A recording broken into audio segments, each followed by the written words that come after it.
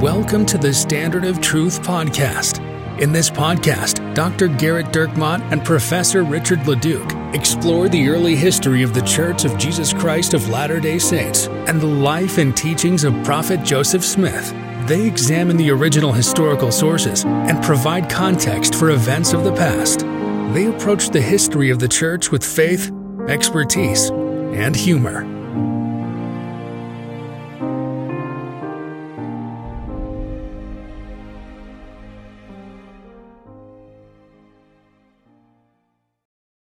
Hi, welcome to another episode of the Standard of Truth podcast. I'm your host, Dr. Garrett Dirkmaat, and I'm joined by my friend, Professor Richard Leduc. Hello, Garrett. In this week's episode, we're going to answer a couple of emails, and I guess we'll just get into it here in the Phoebe maybe Draper we would talk mailbag. about that BYU Kansas game. I'd rather not. We're not. I'd rather not talk about it. So we were going to talk about it, and until the fourth quarter comeback fell apart. Then we I don't want to talk about that. I don't want to talk about anything college football related. Oklahoma State stinks. Boise this is State like the worst stinks. Oklahoma State's been in a long time. Like BYU is.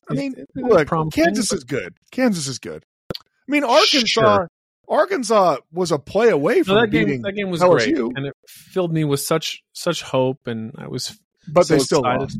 They did, but if you think you're just walking into Lawrence and coming out there with a W, and it's not the past 45 years, you're wrong. Yeah, well, I mean, I thought you were meaning basketball. No, no, in football for sure. I mean, they were good. They were good. By the way, there is something I don't. One of the greatest photographs in the history of sports is Kansas. Occasionally they'll get a good quarterback. They have a good quarterback now. Occasionally they'll get a good quarterback, and when they get a good quarterback, they make a run, do pretty well. It's once every 20 years. One of the greatest photographs in the history of sports is Kansas. When was this? Like 10 years ago. They went to the Orange Bowl, and with Mangino. They have a picture of him standing next to the Syracuse, the Orange Bowl mascot, which looks like mascot. the Syracuse Orange person, though, right? And they both. It's difficult to tell the two apart. It's one of my favorite photos. He of all was time. a gentleman of great carriage. Yeah. Willard Richards. He was big enough that Willard Richards would have said, "You know what? You might want to ease it back on the sweets." Yeah. Anyway, it's you've got to do the search. And then shot him with his multiple guns. It's one of the greatest sports photos of all time. But college football. My seasons. I root for teams that I love, and they quickly are out of any. I'm sure there's a lot of happy Ohio State fans, though. Yeah. You know what, Notre Dame? Go ahead and put more than 6 people on the field, and that'll help you out. We don't know how we could stop them. They still almost did. They did. That's because the one guy who wasn't on the field was probably like their nose tackle who was supposed to stop the run. Oh, last week was some great college football. So on Saturdays I lock myself in my tower and work on dissertation stuff. But last week there were so many good college football games. I will admit I was less productive than usual. It was a lot of fun. Having worked on a dissertation, less productive than usual means I stared at the screen and then went back downstairs and got some chips. Just so everyone's aware. One screen. I had like 4 screens going with games. Oh, when I was doing my dissertation, it was a black and white TV because I didn't have a real job. So, I'm glad everyone is still with us after. The George Adams, I think a lot of people are like, you know what? If George Adams isn't really the Messiah, I'm out. Well, we have this first email. This comes to us from Larry. I have a couple of questions I have mulled over, and now I'm finally getting around to asking. I would like to be funny, but I spent the rest of my days trying to be funny. I have nothing left to offer. In one of your podcasts... That almost sounds like he's a condemned man or something. Yeah, I spent the last 2 weeks of my last 2 weeks to live trying to find some funny way to get you guys to read this email. Well, so sometimes, first of all, he addresses it Richard. Like that's how he starts. Doesn't even pretend. And as you know, I'm an egomaniac, and that's the fastest way to my heart. In one of your podcasts, but one of the things that he does, so anytime that an email is asked that allows for Garrett to spike the volleyball, or whatever ball, Garrett spiking it, and so this email does allow for that with the question of Alvin. So when we get asked a question that's really easy, you have a much better chance of getting read on the air. Well, it's 100%. So I knew we were recording today, but I almost respond, like when I have the ability to respond. That's when we want to answer that question. I think I've got a little bit of something up my sleeve on this, I think. Oh, really? Okay. Yeah. I'm tricksing you. In one of the podcasts a while ago, you talked about differences in the Sermon on the Mount passages in the Book of Mormon versus the Bible versus the Joseph Smith translation. Do we know if under the crazy circumstances Joseph was experiencing while translating the Book of Mormon, he had a Bible handy? Maybe that was something they thought to pack when they moved to Harmony. But I have wondered, I could also see them just packing bare necessities. If he didn't have a Bible handy, that would seem to make the Isaiah and Sermon on the Mount chapters all the more remarkable. In some other podcasts, you have talked about the prevalent Protestant view that baptism was not something necessary for salvation. I get that. How do you square that with the comments the preacher made at Alvin's funeral that Alvin was in hell since he had not been baptized? I'm sure you can square these without much effort, but my brain is part of COVID fatigue. Well, thank you, Larry, for trusting me. For not much effort. Well, so actually, it's important that he doesn't address you in the email. He addresses me, which you're never mentioned. Which is why you were ready to answer this email. Yeah, in fact, when we got together, and it's like, and you're like, hey, what emails? And I'm like, hey, you know what? I think Larry had a really good email. We should look at Larry's. Thanks for having fun and worthwhile platform for learning more about the restoration. Keep it up, Larry. All right, Larry, that's a great question. Garrett, your thoughts? Well, that's a two-part question, right? I don't think we'll get two podcasts out of it, although we could devolve into a discussion about wheat prices in early New York and just see where that takes us. What do we think? Is that a...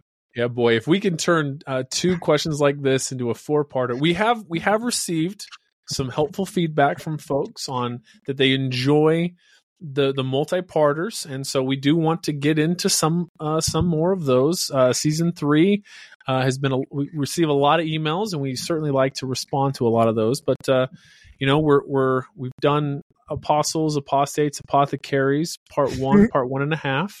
And so we want to get into a little bit more of those. But this one, Garrett, I think we probably will be able to get in the first part of this one episode. Yeah, I think unless, we wax poetic, which we never do, we wax philosophical, we wax our cars, we wax as a moon grows, so does our ability to respond. But so in the first one, I mean, look, the question of does Joseph Smith have his Bible with him? Does he take it down with him when he's translating in Harmony? And then, of course, much of what his translation takes place is in Fayette as well. These are things that you wouldn't be able to know definitively, right? But we know that Joseph has a Bible, and even if Joseph doesn't have his Bible, he has ready access to Bibles everywhere. I mean, the one thing that you don't have to worry about finding in any home anywhere in America in 1828 is a Bible, right? You might find cholera, you might find dysentery, you might find someone thinking that if you get a cayenne pepper enema, it will cure you. But most importantly, there will be a Bible. So it's like essentially like an end table in a Marriott. You're going to find all kinds of things. Yeah. You've found cayenne pepper substances in an Bibles. Bibles the Book of Mormon, but he probably didn't have too many of those handy. Yeah. Well, So scholars, Larry, don't really the question of, well, what if he didn't have his Bible with him, really isn't a very compelling question to scholars, just because the Bible is the most ubiquitous book in the Western world. I was going to say on Earth, but there'd be several billion Muslims and Hindus who would also be upset about that. But in America, certainly, one of the effects of the Protestant Reformation that if you want to learn more about, we have on our premium podcast. We've been talking about that, haven't we? Well, yes. So there's a couple ways to get that. Number one way is to subscribe and to increase Garrett's filthy lucre. Number two is to be a missionary where myself. Right. Number two is to be a missionary where I feel guilty and I give it to you for free, or to be a 13-year-old. Those are the three ways to get it. At what point are adults going to just start lying that they're missionaries? Well, you know what? I'm a sucker. They should start doing that immediately. Okay. So they've already started doing that, is what you're saying. Well, I mean, if it's, first name dot last name at, missionary.org, I mean, that's kind of it's a bit of a tell. I feel like we're setting ourselves up for a lot of spoofed email addresses is what we're doing now. I actually just gave a fireside to Richard's son's mission, as well as several other missions. Yeah, all of Spain. All three missions in Spain were there. It was great. I loved it. It was awesome. It was over Zoom. Don't worry. I didn't fly. Yeah, I didn't fly out. Yeah. So I did get the Zoom, and so I wanted to see the fireside. And so I hopped on. Everyone's on there with video. I obviously blocked my video, and then I changed my name to just Elder. So it's 4 pages of pictures and videos of all these missionaries, hundreds of elders and sisters. Yeah, hundreds of missionaries all over Spain, and then one black just says Elder as my name as I watched Garrett's fireside. I wanted to just ask Richard a question while I was going, hey, Richard, can you tell me that, and then have him say, we'll get our crack research squad on it. And just have the mission president not know who was talking. So there were multiple parts that were great. It was about primarily about Joseph Smith, early part of the Restoration. Garrett bore a great testimony and gave a great fireside. My favorite part about Garrett's firesides are often the Q&A. So as good as the presentation was, that was about 45 minutes or so. The Q&A went for about an hour and 15 minutes until it was 11:30 at night in Spain, and it was time for everyone to go to bed. In fact, one person that asked a question said, hey, just really quick, because I'm really tired, could you... by the way, in Spain, in most missions, bedtime is 10:30, but in Spain, bedtime is 11:30. So they do things a little different out in siesta. España. So, but my favorite part about that Q&A, by the way, was we got a couple questions, and it was good, and things were going along, and then somebody asked a question about polygamy. And so what happened is you had, people were raising their hands, virtually in Zoom, how you do, right? And so we had 4 or 5 questions. When I say we, I mean I was smuggled myself onto anyway. So we had 4 or 5 questions. It was going well, and then there was a question about polygamy, and Garrett answered it well, like he always does. And then 15 hands went up. Right. The board lit up like a Christmas tree. It was the Macy's Thanksgiving Day parade, and they just said, "Okay, light it." That's what it was like. It was hilarious. So the mission president said, we'll have to get Garrett back to do a fireside on just polygamy in a couple of months. I may be out of town for that one. Anyway, it was very, very, very great. Well, what were we talking about? Spain. Back to our initial question on the answer of Joseph having a Bible.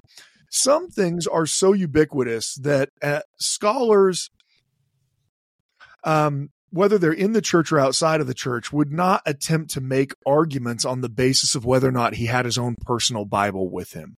So, for instance, let's say Joseph doesn't have his Bible. Okay. And then the Isaiah chapters and the Matthew chapters, they're very similar.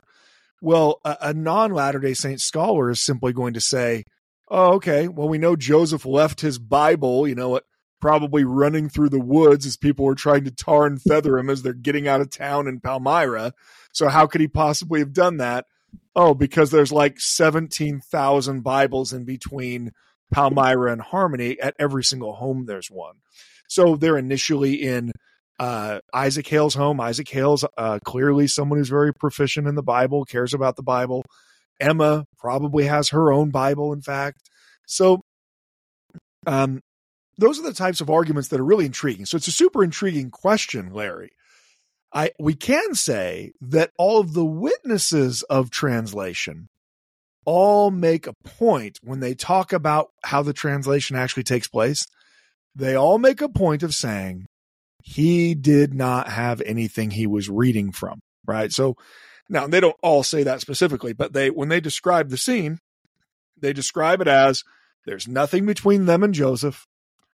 Joseph places the seer stone, Urim and Thummim stones in the hat. Joseph looks into the hat. Joseph begins dictating.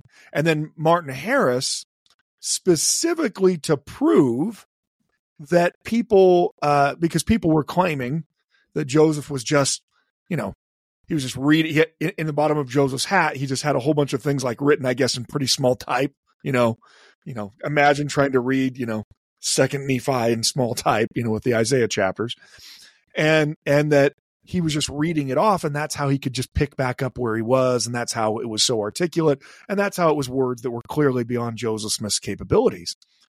And so Martin Harris, that's when he swaps out the stone for another stone that looks pretty similar to it, and Joseph doesn't notice that the stone was swapped out, but he's not able to translate.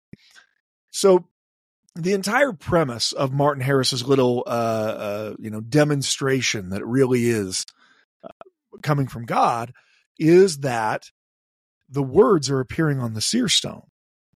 Now, Joseph isn't consulting his Bible and pulling it down, or at least we don't have any sources that say that.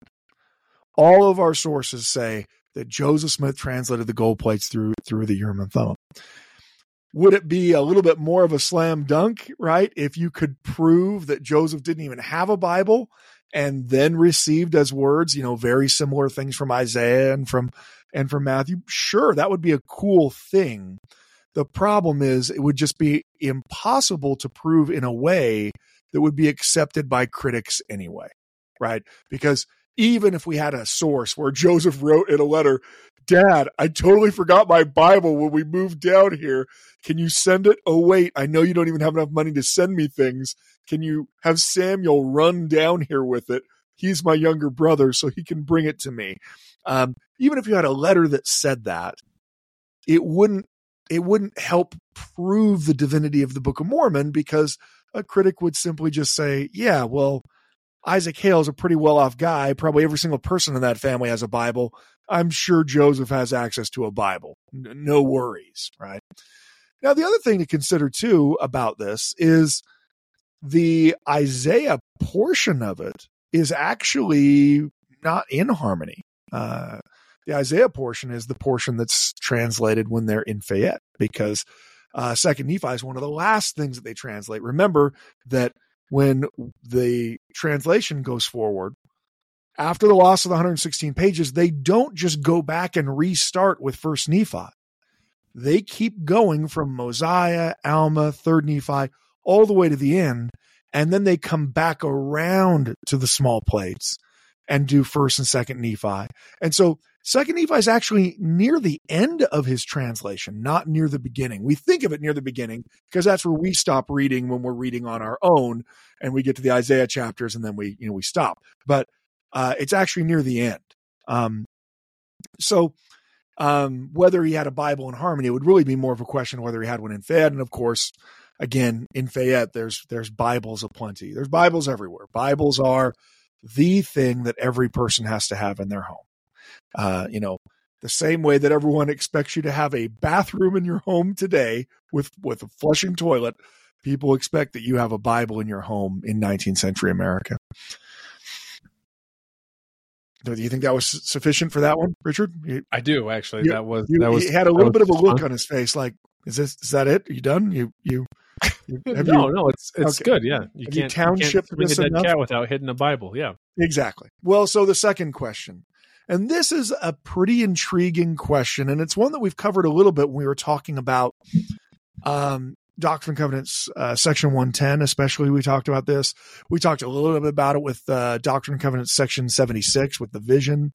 So there are lots of things here that we've touched on, but the question about why is it that can you read word for word what he says there about the baptism again?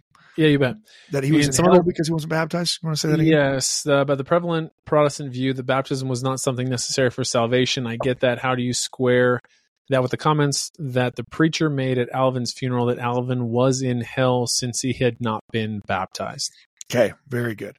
Now, the fact that there was a Presbyterian preacher preaching at Alvin's funeral is not surprising at all, because Lucy is a Presbyterian, and in fact, she's a pretty devout Presbyterian, as well as, at least according to William Smith, several of Joseph's brothers and his sister. So, I mean, Presbyterianism, his dad doesn't belong to a church, but if his family had to be anything, where they go most often, at least where most of them go, is to the Presbyterian church. So that's not really a surprise there. But the question you have is a great one. Look, Presbyterians do not believe that baptism is essential for salvation. Now, so why in the world would he say, well, Alvin's in hell because he wasn't baptized? When we covered this before, one of the things I focused on is that, look, while baptism is not essential for salvation, a Presbyterian at the time, Presbyterians in the 19th century, very strongly believed in the predestined salvation of grace that was given by God to whoever God wanted to save. So you weren't saved because you sat down and read the Bible that you didn't bring with you when you were going to try to translate the Book of Mormon. You weren't saved because you did a good deed for your neighbor and that put you over the top in the merit column. You weren't saved because you sat down and you studied the book of Revelation and you realized that Jesus was coming and it made you come back to Jesus. No, you were saved before you were ever created because God chose to save you. Now, he shouldn't have chosen to save you, but he did. Meaning that baptism, and in fact, all other ordinances things that we would call ordinances, in fact, all other actions, have no bearing on your salvation at all. But that's because we are looking at, we're trying to eat the cake before it's baked, essentially, before it's even mixed up. For a Calvinist, and Presbyterians are hardcore Calvinists, this grace that is freely given by God, it is given, and because it is given to the people that God has chosen to save, which is, by the way, almost nobody. If you are someone that God has chosen to give that gift of faith, you are going to feel drawn to the scriptures. See, it's exact opposite of the way that Latter-day Saints think about it. Latter-day Saints think, if you just pray and read the Book of Mormon, then you'll gain a testimony that it's true. A Calvinist would say, yes, you better be reading your scriptures because God commanded you to do it. But if you don't feel that Jesus is your Savior, it's likely because God never chose to save you. You're probably one of the people that was never chosen to be given the gift of salvation. And that's the reason why you can't feel this wellspring of goodness in your heart, because you are, like all people, a corrupt sinner who deserves to burn in hell. So that's an important part of this, is that for the preacher, Alvin is an adult.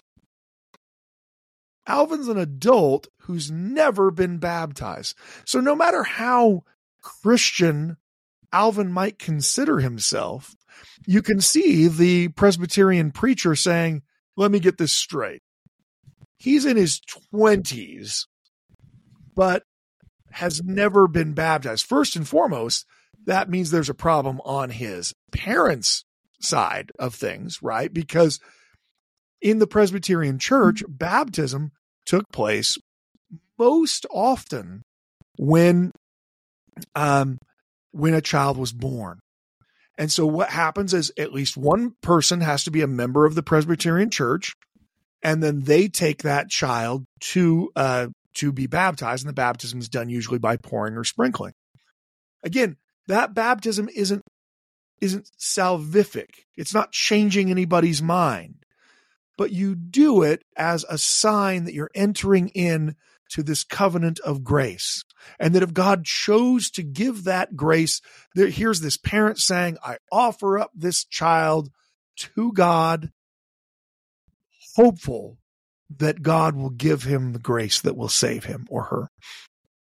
Well, there is a little bit of a caveat to this. So you could see the preacher could say, look, Alvin's 25 when he dies? I mean, if he's 25 and still hasn't joined a church, hasn't felt the call of Jesus Christ to get baptized the way Jesus told people to get baptized, well, how saved is he? It's not like he doesn't have opportunities to hear about the Bible. It's not like he doesn't have preachers all around him.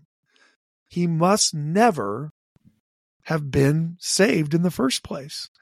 So that's an important thing. The way that people are looking at this in the 19th century is that salvation is not something that you do. Salvation is something that God does. And that because God does it, then you change your actions. Now, I said I had a little bit of a trick up my sleeve, though, Richard. You like? Yeah, I know you're excited about this, aren't you? I can't wait. Yeah.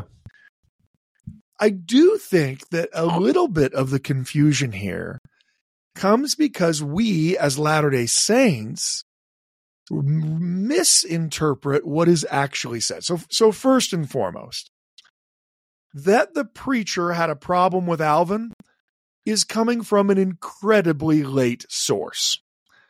Give me a year that you think would be a pretty late source for the 19th century, Richard. Okay, so Alvin dies in November of 1823. Okay, so 1830 7 years later, perhaps. That's pretty late. It's late. Yeah. So now, by the way, the way that you play this game, it's very important that you understand.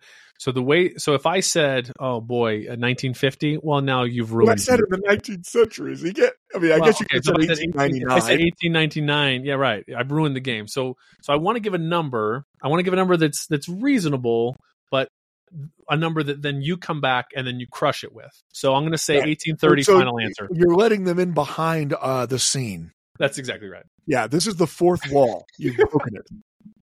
If we were a magician company, it would no longer be Penn and Teller. Well, so my wife is the worst at this game, by the way, because the game is there's a way that you're supposed to answer this.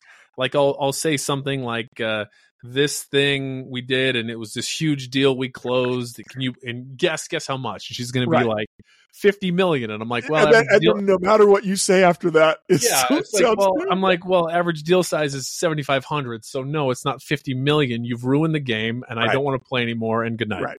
Right. It's kind of like Miami scoring 70 last week. Oh my gosh! Right. So when I was like, "Hey, do you know how many points the Dolphins scored?" and Kai was like 80. I'm like, "Son, no one's ever scored 80." So no, they didn't just score. Fine. It's yeah. You lose. Well, I mean, I saw the highlights on Monday. Obviously, Sunday I was reading my scriptures. I didn't see any of the game, but I heard. Were you reading your scriptures because grace had called you to it? I was reading Isaiah and wondering. I wonder if Joseph had a Bible. Because of Larry's question. That's right. So the source from this, first of all, is kind of a rough source for me. John C. Bennett. Not that rough. No. Oh, for the days where if we want to do a 6-parter, we could just do it on John C. Bennett and how much I hate him. Oh, so can I guess then perhaps the one that is this Samuel Smith? No, we love Samuel Smith. He's amazing. Okay. Is it one of the Smith brothers then? Yes, it is one of the Smith brothers. Okay. Let's see. I'll give you a hint. He and Joseph got in a fist fight once. Hiram. No, nope, not. But didn't he and Hiram get in a fight? No, him and William Smith. William Smith. I could have swore that I got to go back and listen to the 3 years of episodes. I could have swore that he got in a no. It was William. It was William. Okay. So William is the only surviving Smith boy after Samuel dies, because all of the others have died before that, and of course Joseph and Hiram are murdered. Well, William Smith gives an interview.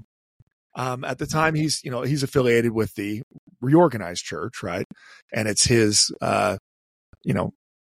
nephew that is the one running the church, Joseph Smith III. Well, this is in 1894. January 27th of 1894. I was close when I said 1899 is a joke. Wow. Yeah, it is. It is not recently.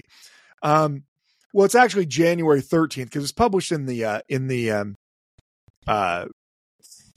newspaper, the Zion's Ensign newspaper, which is a Reorganized Church publication, and then it's republished in the Deseret News. So, I mean, I don't know how many people are reading the Zion Standard newspaper. I still get it. I still subscribe. Okay, so you're right now. You're reading it. I think that they just threw it at my door. Yeah. Anyway, so 1894. Okay. Wow. That's how far away from these events it is. Alvin dies in 1823. Okay. So we are 71 years removed. And our witness to the fact is William Smith, who, William, he lives a long time. So because he lives a long time, he has a lot of opportunities to talk about things. You know what I mean? Like, because he lives a long time, he comments on things because he's asked about them all the time. But a lot of these things are going on when he's not super old, right? So, I mean, he's like 9 when Joseph Smith has his first vision. He's 5 years younger than Joseph Smith. Okay. So look, he would have been cognizant. He certainly would have been old enough. He would have been a teenager when Alvin died. I guess he would have been maybe it had only been 12, depending. So you are taking what a 12-year-old perceives of this horrible, tragic event, pushing it 71 years into the future, and then you're getting that commentary on it. Now, does that mean that it's not true? No, please don't misunderstand me. I am not saying that means it's not true. But it does mean that you have to be a little bit careful with sources that are that are reminiscences of that far back. I mean, I don't remember exactly, what conversation Richard and I both had about politics when we first met one another. I'm sure we had one, maybe.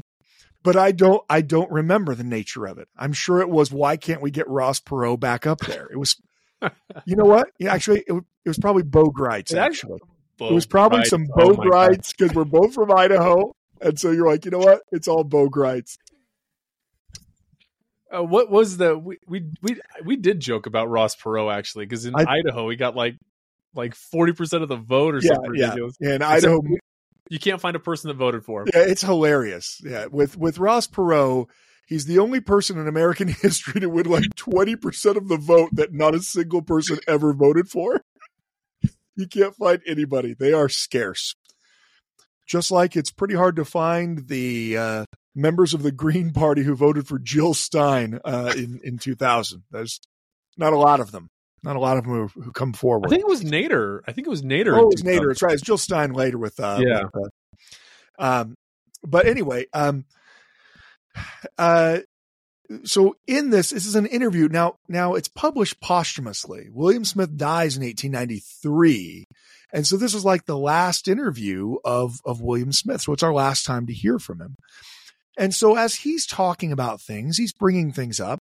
He says, Hiram, Samuel, and Catherine and mother were members of the Presbyterian Church. My father would not join.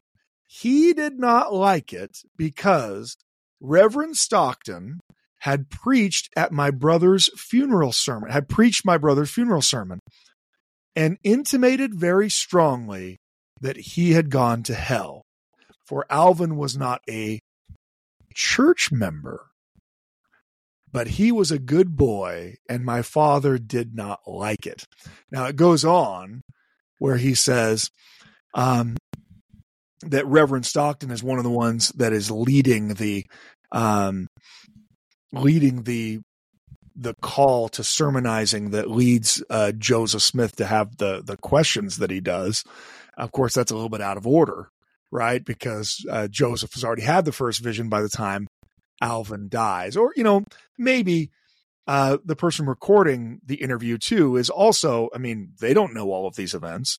So maybe, William Smith, like we are wont to do when we are old, is kind of bouncing back and forth between things. That's also a factor that, he could be giving an aside. Well, they were all Presbyterians. No, Dad never joined the Presbyterians because he was so mad about what happened with Alvin.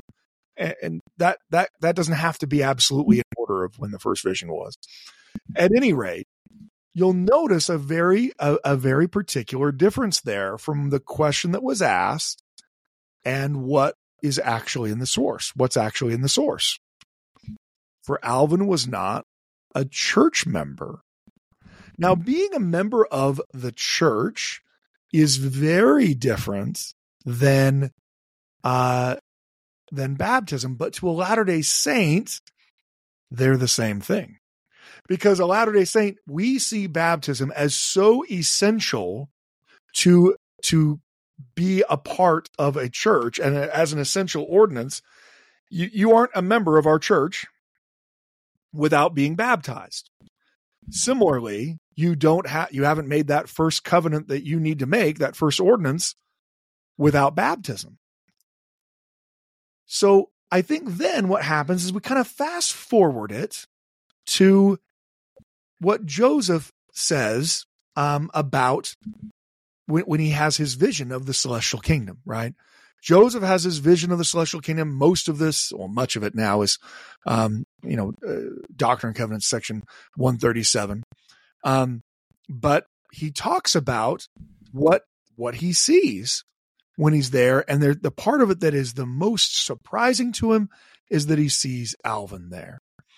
And seeing Alvin there, he has to wonder, how is this even possible? And in fact, we've talked about it before, that he uses that terminology, that I marveled that he'd obtained to such a kingdom. And what are the phraseologies that Joseph uses there? He says that he sees Abraham and Michael and my father and mother, my brother Alvin, that has long since slept, and marveled how it was that he'd obtained an inheritance in that kingdom, talking about the celestial kingdom. Seeing that he had departed this life before the Lord had set his hand to gather Israel a second time, and had not been baptized for the remission of his sins. Now that's coming from Joseph because of Doctrine and Covenants section 76. Doctrine and Covenants section 76 says that in order to obtain the celestial kingdom, you have to belong to the church of the firstborn. That you have to be a member of the church. Well, how are you a member of the church in Latter-day Saint theology? Well, you get baptized to be a member of the church. In wider Protestant thought, baptism can serve as the initiation ritual into the church, but it actually might not. In fact, in Presbyterianism, especially, it might not. Why? Well, if you are listening to our premium content, or quickly ran out and signed up to serve a service mission somewhere, so you can then claim that you don't have the funds to pay for the, to glut ourselves on our labor. That will work, by the way. Send me and I'm happy to send the bootlegged Google Drive access link to any missionary. To any missionary. Yeah. Within reason. We're going to call that within reason. You know what? We also want more people to sign up for our Palmyra tour. If you are considering going, we've got some great people signed up. I mean, this is going to be fun. It's going to be a lot of fun. I'm already all kinds of excited. So if you've been thinking about going to those church history sites, you should come with us next year. Last year was more fun than I've had in much of my life. And this year, just by the people alone who signed up, I don't want to tip any scales, but there's a chance that a certain peace officer who has perhaps at times caused criminals to listen to the podcast as penance while they're being driven to the Huskow, he may or may not be joining us on that. That's just a little bit of a telegraph there. Yeah, how about that? It is funny. It's like, hey, we're going to see all these sites. Hey, come and spend time with us, whatever. No one interested. Hey, Officer R might come. You know what? Okay, yeah, let's do it. Yeah, exactly. Well, so if you were listening on the premium, one of the things we had talked about is this. One of the major early reactions to the Reformation, the radical Reformation as it's called, is that of the Anabaptists. Now, the word Anna in front of Baptist, the part of the whole point of Anabaptists is they were radical reformers, meaning they wanted all tradition to be gone entirely. If it doesn't specifically say it in the Bible, we are not going to believe it. It's not just a matter. I mean, they're taking Luther, who says, you got to show me in the Bible for me to believe. And they're taking it to its full conclusion, right? Because Luther's still going to argue for infant baptism. And he's going to argue it for the basis of, well, look, the scriptures talk about the fact that, you bring children to the Lord to be circumcised when they're 8 days old. There are multiple places in the scripture that talk about an entire household being baptized. Of course, there's got to be some kind of child or infant in some of those households. Therefore, infant baptism is the way to go. But the Bible doesn't specifically say infants were baptized. And so one of the arguments of these Anabaptists was that if you had a baptism that was not done when you were an adult, when you were confessing your faith, then it's an illegitimate baptism, that you are not actually a Christian and that you have not been following God. Now, again, this does get a little dicey because none of these groups believe baptism is essential for salvation. They believe grace from God is essential for salvation. You have faith and the grace of Christ saves you. But they see baptism as the sign that you've received that grace. Of course, if you reject baptism, then I guess you aren't one of the people that God gave his grace to. But because joining the church and what sometimes Protestants would call the invisible church or the wider church, it's not about a sect. It's about being a proper Christian, right? When you become a Christian, when you accept that Jesus is your Savior, you join the wider, quote, Christian church. And so then whether I'm a Presbyterian or a Methodist, it makes no difference. I'm still saved by Jesus. I've still accepted Jesus. Now, of course, they claim that those two things don't matter at all, and yet some of the funnest things in the world to do is listen to a Presbyterian and a Methodist preacher in a debate. All that matters is we have faith. All that matters is we have faith. This person's teaching false doctrines because he's not teaching the right way of prevenient grace, right? I mean, that kind of stuff. But these Anabaptists were adamant. No, a confession of faith has to be made when you are cognizant, when you're an adult. It cannot be when you're a child. There's a lot of reasons that infant baptism is important in these early European states. I mean, think of the problem as a leader of a country. If you are trying to use the church as a way to buttress power and stability in the country, and people don't become members of that church when they're born, but they aren't members of it. Well, that can undermine all kinds of things, because not only is the church saying, hey, you need to support the monarchy, the church is also receiving taxes from the government in order to fund itself. Well, it's a real problem if you've got a bunch of people that aren't a part of that, but are a part of your nation.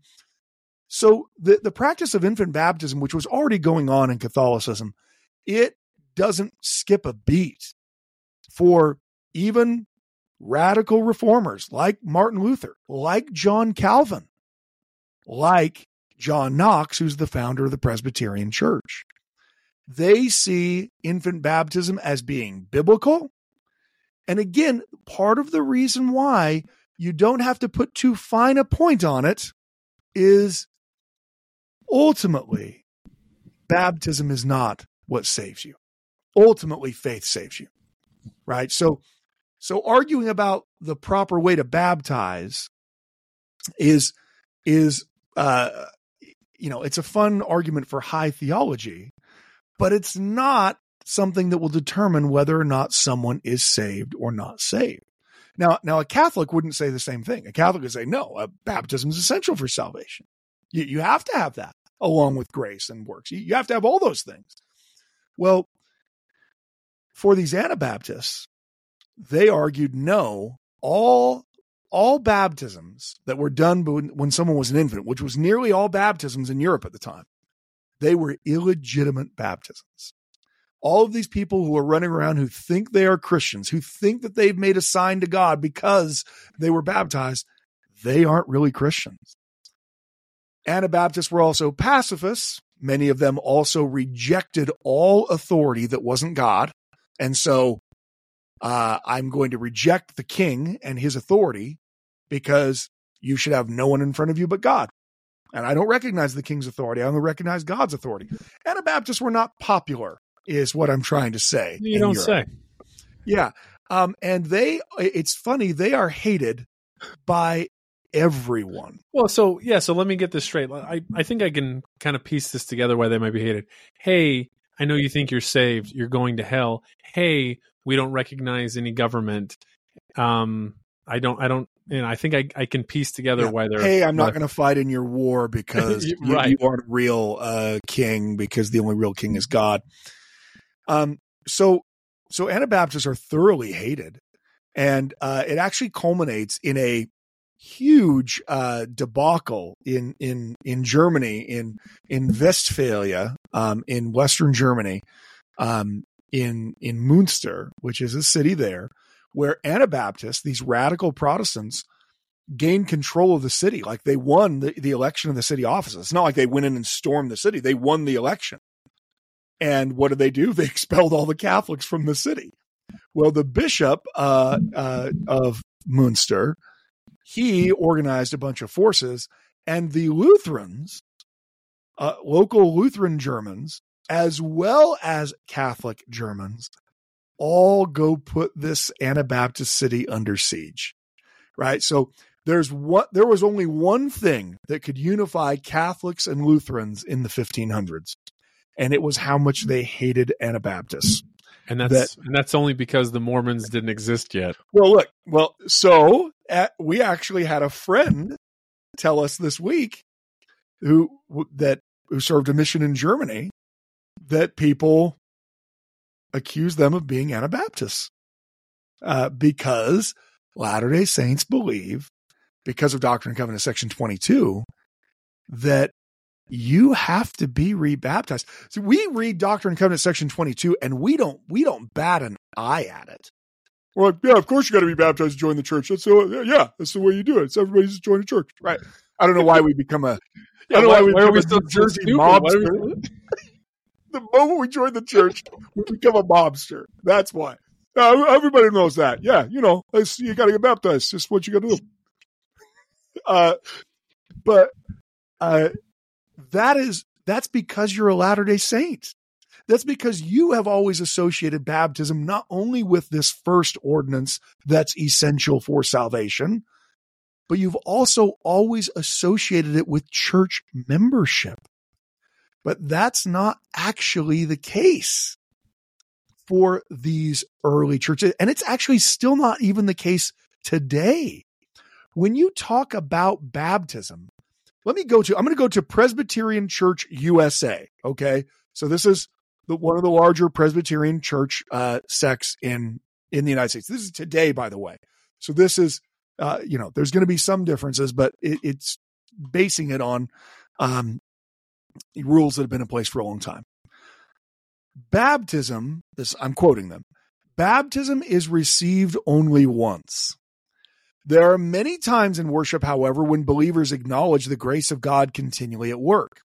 As they participate in the celebration of another's baptism, as they experience the sustaining nurture of the Lord's Supper, and as they reaffirm the commitments made at baptism, they confess their ongoing need of God's grace and pledge anew their obedience to God's covenant in Christ. The point is to determine exactly why is the person asking for a rebaptism. Is it that they do not believe that they've been legitimately baptized? And then it points to the church's book of order where it says, we received the good news that as there is one body, there is one baptism.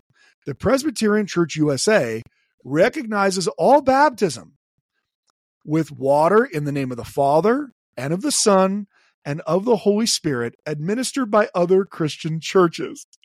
Now, you're going to love this, though. Guess what? There's a caveat, a parenthetical. What do you think that says in that parenthetical? I can't even. No, you've got to love it.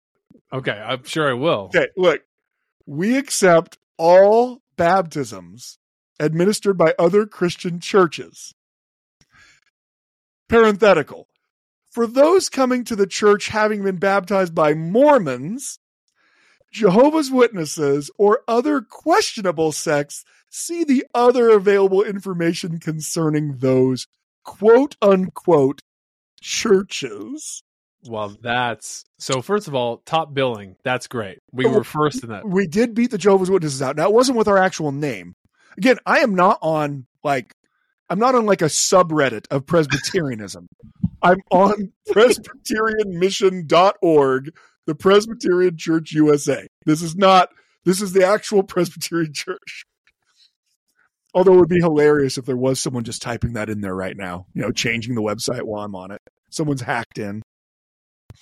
But yeah, so that's great. For those coming to the church baptized by Mormons, Jehovah's Witnesses, or any other questionable sect, well, that's different because they weren't actually baptized into the Christian church.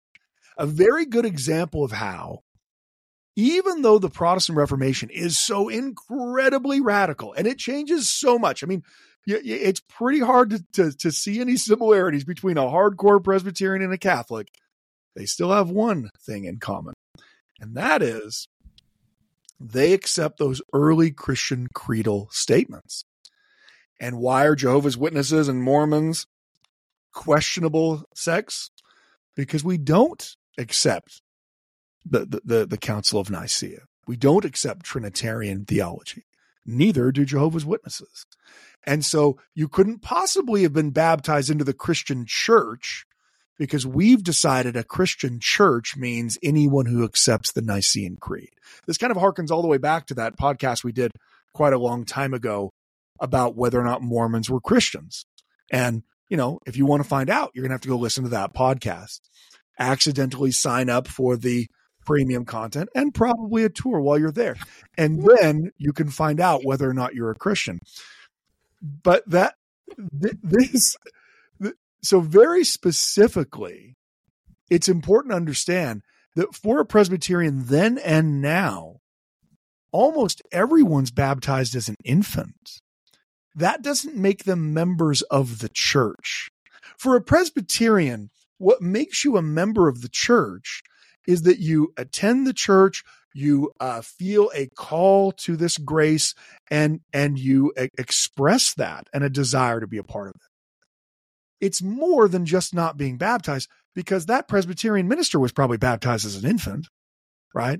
Now, apparently Alvin wasn't, but joining the church was much, much, much more than just getting baptized, because almost every Presbyterian convert had already been baptized as an infant, and they were not rebaptized to join Presbyterianism. If you were once an Episcopalian or an Anglican member of the Church of England in America, which a lot of Americans were early on, and you became a Presbyterian, they didn't rebaptize you because you've already been baptized. You were always part of Christ's church. You were just believing wrong parts of its theology, and Presbyterianism is more accurate representation of the proper theology. But, the fact that you had accepted Jesus as an Anglican means you were still saved. God still gave you that grace.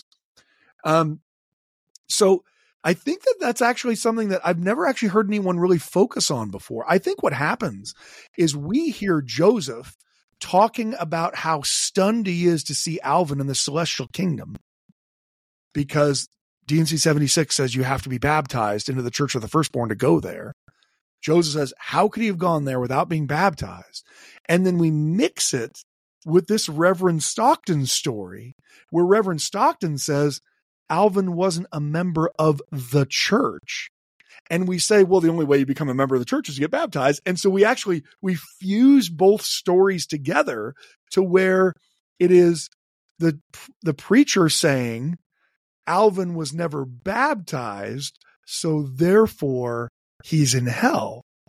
The preacher, look, if William Smith is remembering correctly, which he might not, and of course William Smith is completely jaded by Latter-day Saint theology, even though he leaves our church, he is a prominent member of the Reorganized Church who still were teaching that baptism is essential.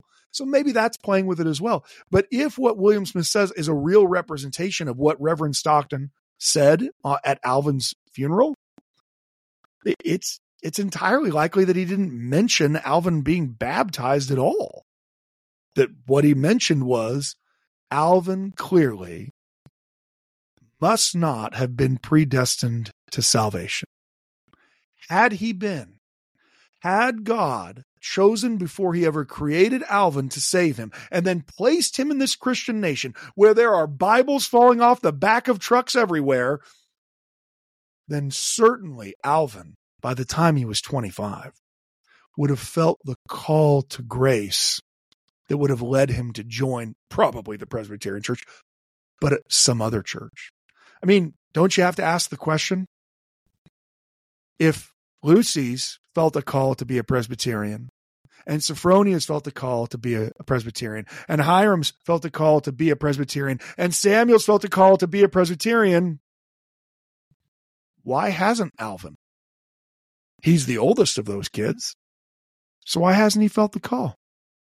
Well, he hasn't felt the call because God never intended to save him. Now that's look, I'm not defending this guy. That's a pretty rough thing to give as a funeral sermon, right? I don't know that, anyone's ever like, you know what, I'm going to give the eulogy. Well, I can tell you about Bill, the adulterer. Don't shed a tear on that guy. He's a real problem. I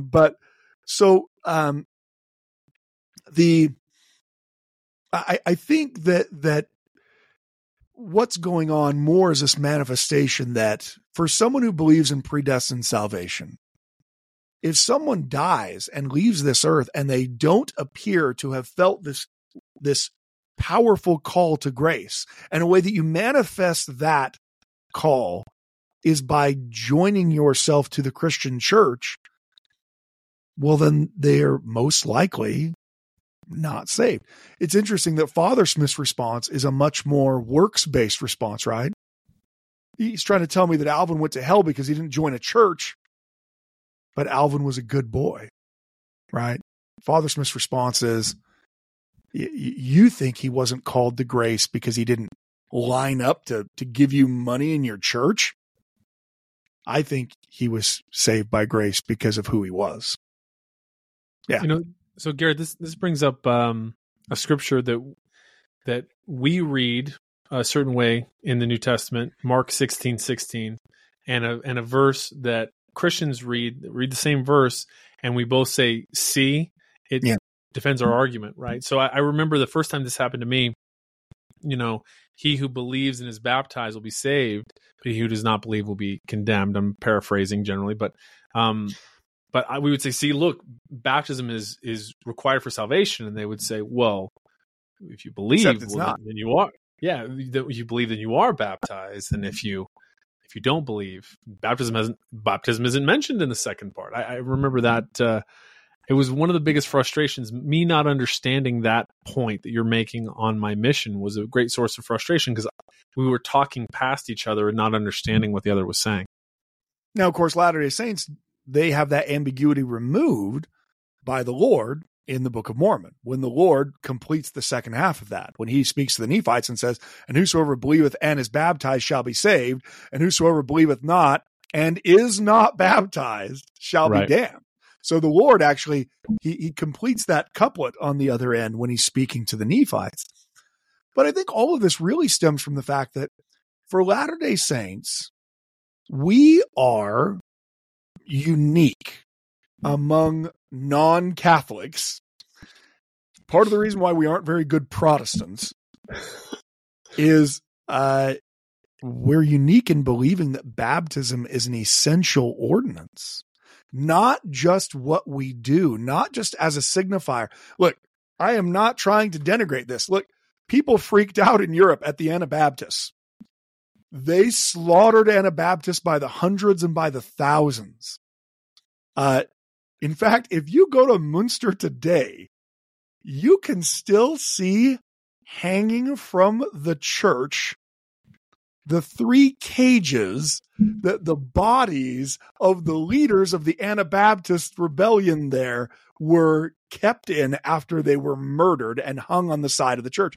Don't worry, they only left the bodies in there for 50 years as a warning. Hey, you want to send a message. Be an apostate. Yeah. Next time, be okay with people's baptism. So it's actually a very radical part of Protestantism. Now, of course, we do all know of the Baptist sect, and they are going to be similar. They are similar going to say, you have to be baptized as an adult to show that you've made this commitment to Jesus. By the time Baptists come around, though, the world has gone forward another 200 years. And while Baptists are hated and treated like garbage in several places, most especially, you want to know where Baptists were treated the worst? In America? Massachusetts. No, in the American South, actually. In the American South, initially. You're in Maine. Initially, when they're kicking Roger Williams out, is that what you... They don't kill Roger Williams? I guess my bar was too low. It needs to be to murder. Okay. For religious bigotry? Yeah, that bar. If you're trying to figure out where people are religiously bigoted, and you've got murder. That bar's got to be buried somewhere on the plains. I mean, it is low. It is a low bar. Yeah, Roger Williams is kicked out of Massachusetts Bay Colony for not accepting the Congregationalist Puritan church structure. And but the American South today, we think of it as like the land of evangelical Christians and Baptists, but in early America, it is very Anglican. It's settled by people who are members of the Church of England. Episcopalianism is the religion of the upper class in the South at the time. And so Baptists struggle, but and some of them are beaten. I mean, Baptists are treated poorly. There are tarring and featherings. Baptists are thrown in jail. I mean, there is a lot of problem in the 1700s with Baptists in America. But there's a reason why our friend had some, well-read Germans telling him that you Mormons are a bunch of Anabaptists. we don't agree with Anabaptists on the things that they believe. I'm not saying that we are a bunch of Mennonites. Mennonites, by the way, are a major Anabaptist sect. But we do believe that you have to be rebaptized. And our rebaptism goes even beyond what other Christian groups who accept rebaptism go, because for us, baptism is essential both to be a member of the church and as something that's essential for salvation. For these other Protestant groups, most of them, you join the group through other means, not baptism, because baptism is done once. If it's done when you're a baby, you're baptized. So hopefully that helps answer that question. I know that one thing that we love to do is to dive into William Smith questions. That's he's our favorite. But we will see you again next week, where we will answer another question of a pressing nature. So thank you so much. Thank you for listening to the Standard of Truth podcast, hosted by historian Dr. Gerrit Dirkmaat. If you know anybody that could benefit from the material in this episode, please share it with them. And for more resources, visit standardoftruth.com. Until next time.